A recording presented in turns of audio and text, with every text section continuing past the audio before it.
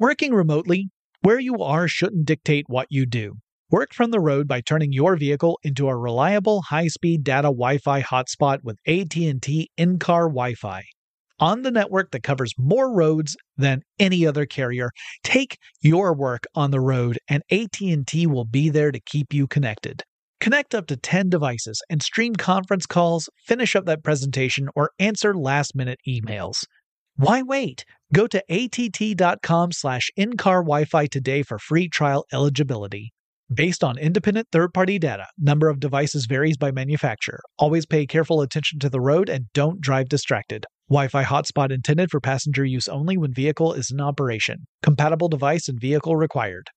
Running a business is no cakewalk, but with SAP Concur Solutions, you can be ready for anything. You can manage travel, expenses, and AP all on one platform that's packed with AI and best practices, and that delivers it all through an easy, clear, I can't believe how simple that is experience. So, while not much can be done about that guy who never fails to burn the microwave popcorn and stink up the entire office, with SAP Concur, you can easily handle almost anything else. Take control of your business finances today at Concur.com. That's CONCUR.com. Experts claim there is nothing tougher than a diamond. But at Diamonds Direct, we beg to differ. Have you ever met a mother? Strong, radiant, timeless. This Mother's Day, give her the gift that meets her match. With diamond jewelry starting at $200. Plus Diamonds Direct's exceptional quality and unbeatable everyday price, you're sure to give her a gift that wows this generation and the next to come. Experience the thrill of jewelry shopping done right at Diamonds Direct. Diamonds Direct. Your love, our passion. When you buy Kroger brand products, you feel like you're winning. That's because they offer proven quality at lower than low prices. In fact, we guarantee that you and your family will love how Kroger brand products taste, or you get your money back. So next time you're shopping for the family, look for delicious Kroger brand products, because they'll make you all feel like you're winning. Shop now, in-store, or online. Kroger, fresh for everyone. Brought to you by the reinvented 2012 Camry. It's ready. Are you? Get in touch with technology with Tech Stuff from HowStuffWorks.com.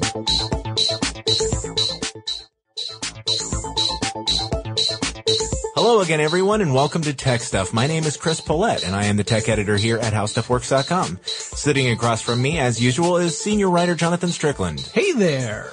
All right. I feel amped up.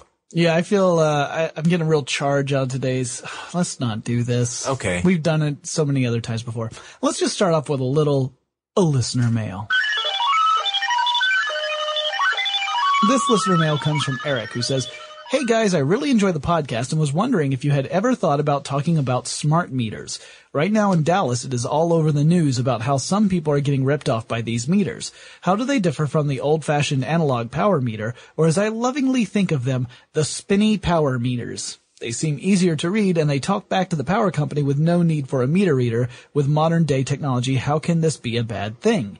I would love to hear about this either on the blog or a podcast in the near future. Thanks, Eric."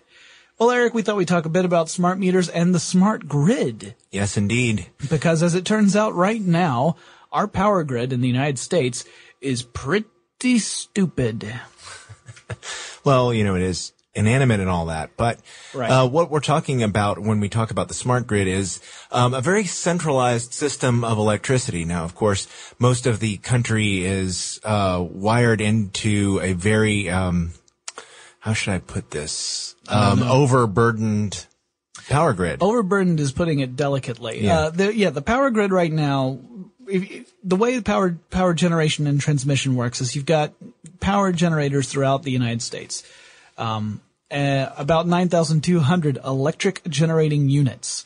And those are producing more than 1 million megawatts, and they have more than 300,000 miles of transmission lines. Yes, Jonathan is quoting some statistics from the United States Department of Energy. Yes, so apparently you read the same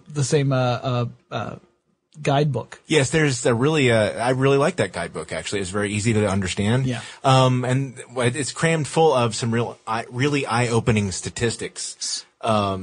just little things like since 1982, peak demand growth has exceeded transmission growth by nearly 25% per year. So what that means is that the demand for energy is growing at a much faster rate than the rate that we're adding capacity. Yep. In transmission lines. Now that does not mean that demand exceeds capacity yet. It just means that the growth is completely out of whack.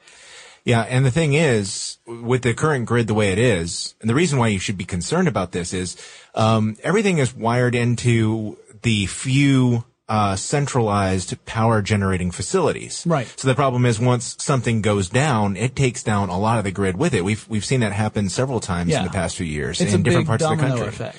Because what you've got like when you think about it, you've got a power generator that is sending power to essentially a distribution center, which then sends it out to all the consumers. And by consumers, we mean people who are, your house, your job, all the places you go to. Those are all the consumers for the power companies. Mm-hmm. So, if you have a power generator go down, then that affects everyone further down that chain. Now, the real problem with the power grid as it stands now is it's not terribly flexible and it's not intelligent in the sense that it can't detect a problem on its own. Nope. If something goes wrong, people have to notice it and report it in order for the power companies to react. Now, granted, if it's a power generator that goes down, you can pretty much bet the power company knows about it because there are going to be people at that facility screaming and panicking. Yes. Or at least making very frantic phone calls to other power generators to try and do a load balance so that consumers are not without power for too long while they try and get the generator back up online. Yes, But we're pretty reliant on electricity at this point. I don't think that kind of thing goes unnoticed for very long. Right. But if let's say that there is a major power outage in part of your town due to a tree falling across some power lines, the power company does not know that you are no longer receiving power at that point. They can't tell because there's no feedback system there with the basic power grid structure. A smart grid would have a feedback system where every single consumer would have a smart meter that not only was easier to read and could tell you how much you were consuming at any particular time, but would send this information directly back to the power company. Because right now, the power companies have to, for the most of the country anyway, the power companies have to rely on the old method of sending a meter reader out to your house to actually physically walk up to the meter, read what it says, write it down, and then go back to the power company. Yeah, those are the spinny power meters that Eric was referring to. Right, yeah. They're reading what it says on there and then making note of it, and that's what your bill is based off of, these regular meter reads. Mm-hmm. But with a smart meter, it's constantly feeding that information back to the company. Now, I did look into the controversy that he talked about, the Dallas controversy. Oh, yes. This is with a company called Encore. Right. And in this case, what's happening is that the consumers in Dallas are claiming that their electricity bills are higher than they should be, and that they suspect that these new smart meters that have just recently been installed in their homes are in fact giving incorrect readings. They're not calibrated properly, and that if they had been using the old meters, their bill would have been lower because either the old meters were more accurate or something along those lines. Now, the power company's response is that they want to run tests to make sure that the meters are, in fact, not reading as they should be. But the other factor in this equation is that Dallas had a particularly cold winter. And as a result, a lot of people were using more electricity in order to heat their homes. So it may be that the bills were higher, not because the meter was incorrect, but because they legitimately used more electricity. Well, obviously, a lot of people are concerned about it because, from what I've read, generally what happens is only about 400 tests to check out what are considered poorly functioning meters happen in a given month. Right. Encore will have to send somebody out to check on a meter based on a person's complaint. And, but in January and February of 2010, the months immediately preceding the one in which we are recording this podcast, it spiked to 4,000 per month. So it is, now at 1,000 or what? No, 1,000%. And it got to the point where, the city government actually stated that that they would waive the $25 fee that it usually takes to send someone out and run a test on the meter, because so many people had complained they want to seem responsive. So that fee has been waived from this point on, and anyone who had someone come out and test the meter recently is actually due a refund if they did pay that $25 fee. Well, normally they get one free reading from Encore, but it's like every couple of years, though, right? Every 4 years they get one free test. Yeah. But the Dallas Public Utility Commission told Encore it had to waive the fee or refund the fee based on whether or not people were having continued problems. Because say you had just had a complaint about your power meter, they sent somebody out there, that's your free visit. But say the new meter doesn't seem to be functioning any better and you have somebody else come out and test it. Well, they're saying that, based on what's going on right now, they want to waive the $25 fee because they want to make sure that the smart meters are working correctly and they're responding to complaints. So it's because people are complaining over and over again that the smart meters are not doing what they're supposed to do. Right. Now, whether the smart meters are actually malfunctioning, that's a totally different matter. That's true. It may just be, like we said, that people are using more electricity than they realize, and that it's just that the power company has an accurate measure on it. We just don't know the whole story yet. But I have a theory. What's that? That's just a theory. It's not based on anything other than just what came to mind. Mm-hmm. I wonder if human error factors into it also. People who come out to read the meter and they read it, one way, and then suddenly the smart meter is reading it at an accurate level, and they're going, wait a minute. Maybe they report differently too. I wondered that. It could even be that power companies only send meter readers out on a pretty rare basis, and that they estimate how much a monthly fee is based upon your previous usage, which they can adjust whenever they do a future reading. Like they may do one reading every 3 months instead of every month. Yeah. And then so in the months in between readings, they'll make an estimate, and then if the estimate was too high, then when the meter reader reads the meter and it's lower than they had projected, they can adjust the bill lower to factor that in, or vice versa if the people use more energy than was projected. The smart meters, though, I wanted to talk about why they are why they're kind of a cool idea. Well, of course, it's easy to say it's nice that they don't have to send somebody out to your house every time they need to do a checkup and to see how much electricity you used. But one of the things that I think is really cool about that too is that it gives the customer some insight into exactly how much electricity they're using, which is not the case with these spinny power meters. Right. Yeah. Most of us have no idea how much electricity we are using at any given time. Mm-hmm. We happen to know that if we're running a lot of stuff, like if the air conditioning's going on full blast and we've got the dishwasher going and the dryer out in, the laundry room is going at the same time, we know we're consuming a lot of power, but we don't have any way of quantifying that. We just know, but we don't know like details. So it's really kind of meaningless. Yeah, and actually, a couple companies that we talk about quite a lot have created initiatives to help people take advantage of that, like Microsoft with its Home. Mm-hmm. I just, saw the name again. When I saw the name, it triggered the fact that it's a pun. H-O-H-M. Oh.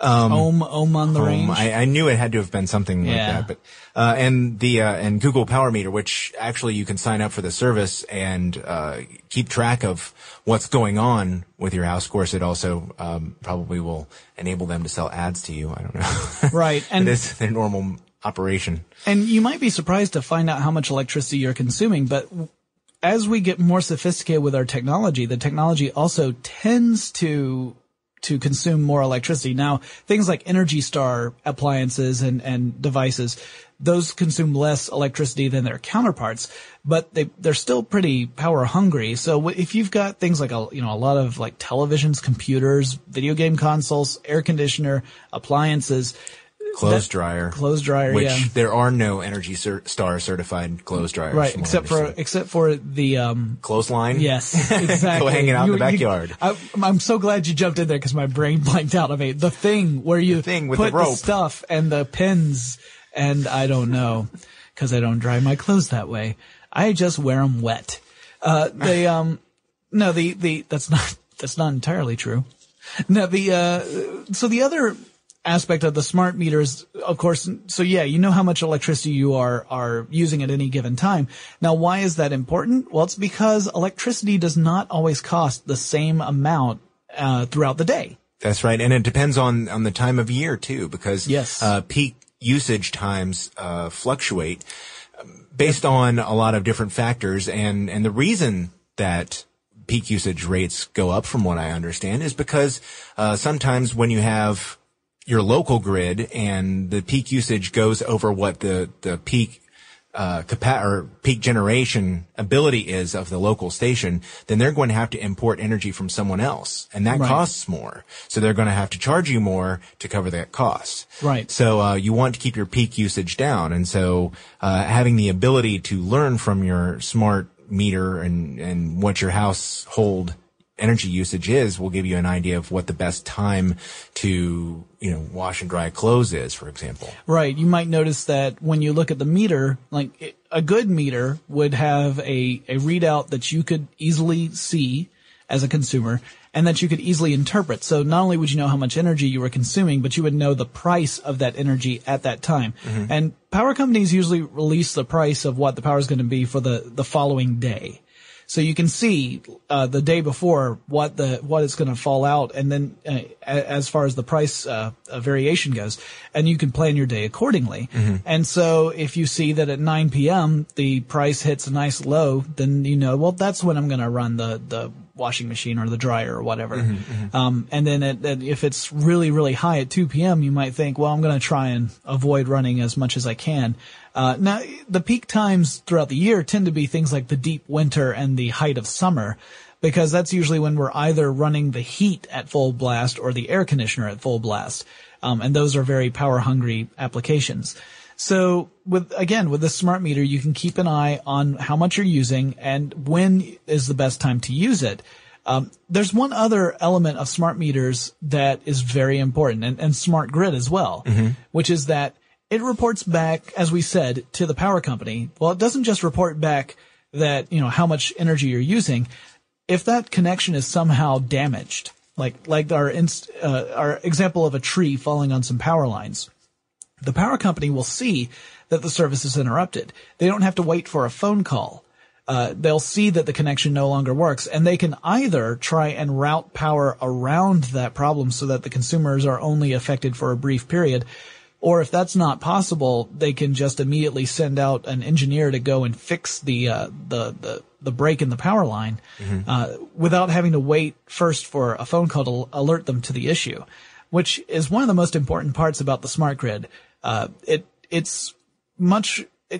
Information travels much faster because it's more of an aware system in a way. Instead of it just being, you're sending the power out and you have to wait to hear anything. There's a constant two-way communication going on. Mm-hmm. Another advantage of having a smart meter is if you are generating power on your own, say if you have some solar panels attached to your home. Right, or if you've attached your Jack Russell Terriers to a power-generating treadmill. I don't even want to know. I can power 3 neighborhoods. Well, I imagine so with Jack Russells. Yes. Anyhow, yes, if you are generating power in some fashion and adding back to the grid, then the smart meter will be able to convey that information back as well. So you will, in most circumstances, as far as I know, the energy company will pay you. Yeah. If you are somehow able to actually generate more power than you use, you can essentially sell that money back to the grid. Sell the energy back to the grid. Yes. Thank you. No. No, you wouldn't sell the money. That'd be fun. I'll give you $5 for that $10 bill. You got a deal. Clearly this shows why I'm not a millionaire. But you can also, depending on the kind of meter you're running, it also may be able to measure, natural gas or water usage as well. Yeah. And that's sort of, smart grid useful because, in some cases, since the smart grid is decentralized rather than centralized like the current grid, then, there might be something in your neighborhood, like a small hydroelectric plant or a, wind energy. Or a hybrid device. vehicle that could actually act as a tiny generator. I'm not joking either. Okay. You can sell extra energy back. This leads me to two other points. One of which is when you're talking about decentralization. That's an important aspect of security as well. With a centralized power system, it also means that besides the fact that you have, kind of a weak power system, it means that you also have a very tempting target. Oh, yes. It means that a terrorist, for example, might target a power generator knowing that that's going to affect a very wide area. And of course, losing your power means that you also lose the ability to communicate in large part, and that can make things even worse. It just causes more panic, which, as we all know, terrorism, that's kind of the point. Yep. So decentralizing your power generation means that you create the opportunity to, create the opportunity is a bad way of putting it. You eliminate targets, because now, even if you were to somehow take out one target, because you've decentralized, the rest of the system can try and pick up the slack until it can be fixed. So it makes those kind of attacks less effective. We are not anywhere close to having a smart grid right now. No, and if you think about it, it's a really daunting task to put into place, because not only does it require rolling out a massive amount of infrastructure upgrades, but you have to do it while the power's still on. Yes, exactly. People don't want their power to go out. Right, yeah. Unlike, let's say if you wanted to upgrade a normal piece of technology, you could take it offline and work on it, fix it, test it. If it works well, then you can try and run it through a trial period, and if that's going, then you're back up and running. You can't do that with the power grid, because people still need power. You're going to have to keep the power grid running even as you are upgrading it. It's a huge challenge. Yes. And it's way more than just the smart meters. Smart meters are kind of like, that might be the gateway into the whole smart grid system. But that's just giving a kind of a feedback loop between the power grid and the consumer. There's going to be a lot more that needs to come into play before we can really call it a smart grid. One of the projects that's involved with the Department of Energy and the whole smart grid initiative is the Visualizing Energy Resources Dynamically on Earth, or VERDE system. And that's at Oak Ridge National Laboratory. Yes, I decided to go with that pronunciation. I'm sure they have aluminium in the laboratory. But I'm sure they have uranium in the laboratory. Well, the VERDE system is, or at least they used to. The VERDE system is it relies on things like it will rely on things like sensors across the power grid. It'll take into account weather information. It'll model the grid based upon past demand. It'll kind of be like a big picture, real-time glimpse at what's going on with the entire power grid at any given time. And that's very useful for things like load balancing, like we mentioned. There might be one region that is under a particular strain, needing a lot of power. Well, with this system, you would be able to see it in advance and be able to make adjustments quickly without it being an emergency status. Because right now, when that stuff happens, you generally have a lot of people in power stations working feverishly to head off any kind of power outage, or at least to minimize it as much as they can. And it's really due to these people who are working really, really hard to keep our power going that we don't have bigger outages than we've seen before. It's not that our system is particularly robust. It's that we've got some engineers who are bending over backwards to make sure the lights stay on. Yep. And, it's just one of those things where it takes so much work to get it in place. It's going to be a slow process to get going. But, right. I mean, for the advanced, metering infrastructure, I just wanted to use that term. Yes. Which is the rollout of the smart meters. This may sound like a brand new idea, but it's not. No. They've been installing these in some places for years. 2003, 2004, 2005. I've seen, people saying that they were working on the meters here, in Georgia. They've been working on it for a number of years and are just starting to to bring them online this year. So, yeah, I got one just recently. Yeah, it takes a while to do all this stuff. And I can't imagine how the bigger stuff, the neighborhood power generator type equipment is how, where they're going to put it and all the public outcry of, I don't want that thing in my backyard. Right. It's going to be a lot of work and it's going to take a lot of time. There's that, and just like we saw in Dallas, there's going to be that natural distrust that people have of new systems whenever something new is put in.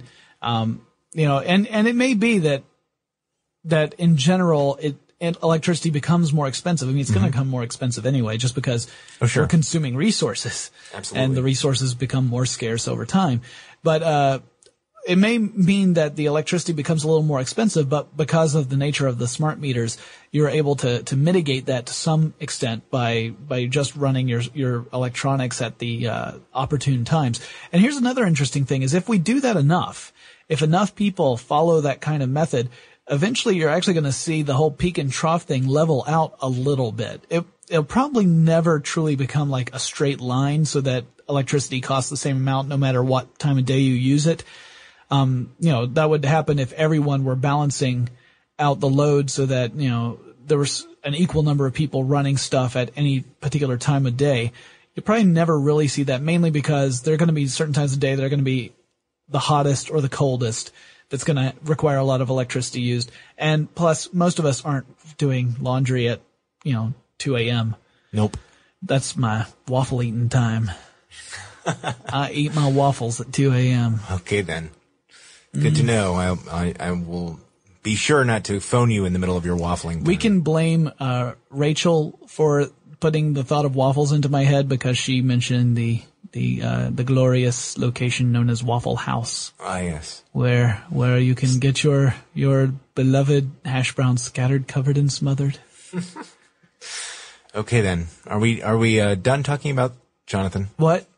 I'm sorry. I went to where there's pie and waffles. Are we done talking about the smart grid? Yeah, I think so. Okay. I was done about 10 minutes ago, tell you the truth. I was just kind of vamping. Well, tell you what, let's move on to a little more listener mail. This listener mail comes from Jeff from Chicago, and he says, "Hi, my name is Jeff from Chicago." Although a lot of people said they are from Chicago because not many people would know where Lincolnwood is. I'm a long-time listener, and I recently listened to the roller coaster episode. Upon hearing catapult launcher coaster, I would think of the massive catapult launcher of the aircraft carrier. Have you guys ever wanted to hook up a cart to the aircraft catapult, sit and hold tight? It would be fun. Or sit in the aircraft that's being launched. And the topic that I want you guys to cover is the history, how it works, and the future of it. I think the electromagnetic launcher is possible to launch an aircraft like the roller coasters launch the train car. Thanks a lot. Well, of course, we're not going to be able to cover the whole catapult launch system of aircraft carriers right now, but that does sound like a good podcast in the future. I just wanted to say, though, Jeff, no, I have never had the desire to hook up a cart to the aircraft launch system on an aircraft carrier because I'm not crazy. I don't want to die. I don't want to be launched directly into the Atlantic or possibly in the back of a jet. None of those things sound particularly appealing to me. What about the Pacific? No, not the Pacific either. Red Sea? I can't think of any major body of water I want to be Arctic Ocean? pushed into at that velocity. Oh, all right. Especially in a cart. I mean, I just think of sitting in a shopping cart. Yeah, that's what I was. And then that's actually the cart screaming and crying until I die, which would be mercifully very shortly after the launch. But Jeff, hey, you know what? You crazy guy. Nice question. And, as for being in an aircraft on that, oh, hell yeah. Yes. Oh yeah. If there's a plane around me, sure, then I'll do it. Does it have to be on? Preferably with someone who really knows what they're doing in the cockpit. Yes. Okay. All of those things have to be there. All right. But no, I'm not going to do it in a cart. In a jet, sure. Thanks for the email. If any of you wish to email us with bizarre requests or find out exactly how crazy we are, you can do so. Our email address is techstuff@howstuffworks.com. Check out our blogs. You can see those at blogs.howstuffworks.com. We, of course, have articles about power grids and electricity at howstuffworks.com. We don't have Tech Stuff Live anymore because we're on hiatus, which is nice. That means our Tuesdays are opening up again. But we're going to come back with something else as soon as the studio is done being demolished. And, well, that wraps this episode up. We will talk to you again really soon. For more on this and thousands of other topics, visit HowStuffWorks.com. And be sure to check out the new Tech Stuff blog, now on the How Stuff Works homepage. Brought to you by the reinvented 2012 Camry. It's ready. Are you? Running a business is no cakewalk, but with SAP Concur Solutions, you can be ready for anything. You can manage travel, expenses, and AP all on one platform that's packed with AI and best practices, and that delivers it all through an easy, clear, I can't believe how simple that is experience. So, while not much can be done about that guy who never fails to burn the microwave popcorn and stink up the entire office, with SAP Concur, you can easily handle almost anything else. Take control of your business finances today at concur.com. That's CONCUR.com. I'm Katya Adler, host of The Global Story. Over the last 25 years, I've covered conflicts in the Middle East, political and economic crises in Europe, drug cartels in Mexico. Now I'm covering the stories behind the news all over the world in conversation with those who break it. Join me Monday to Friday to find out what's happening, why, and what it all means. Follow The Global Story from the BBC wherever you listen to podcasts. Are you still searching for your perfect place to call home? Well, now is the time to buy at Fisher Homes. If you're looking to move in before the end of 2024, May could be your last opportunity to start building your dream home and close before the year's end. If you're hoping to move in even sooner, Fisher Homes also has homes that are move-in ready and waiting for you, where you can start enjoying the benefits of homeownership even faster. Schedule your personal tour with a new home advisor today at FisherHomes.com and make this spring the season you find your perfect home sweet home.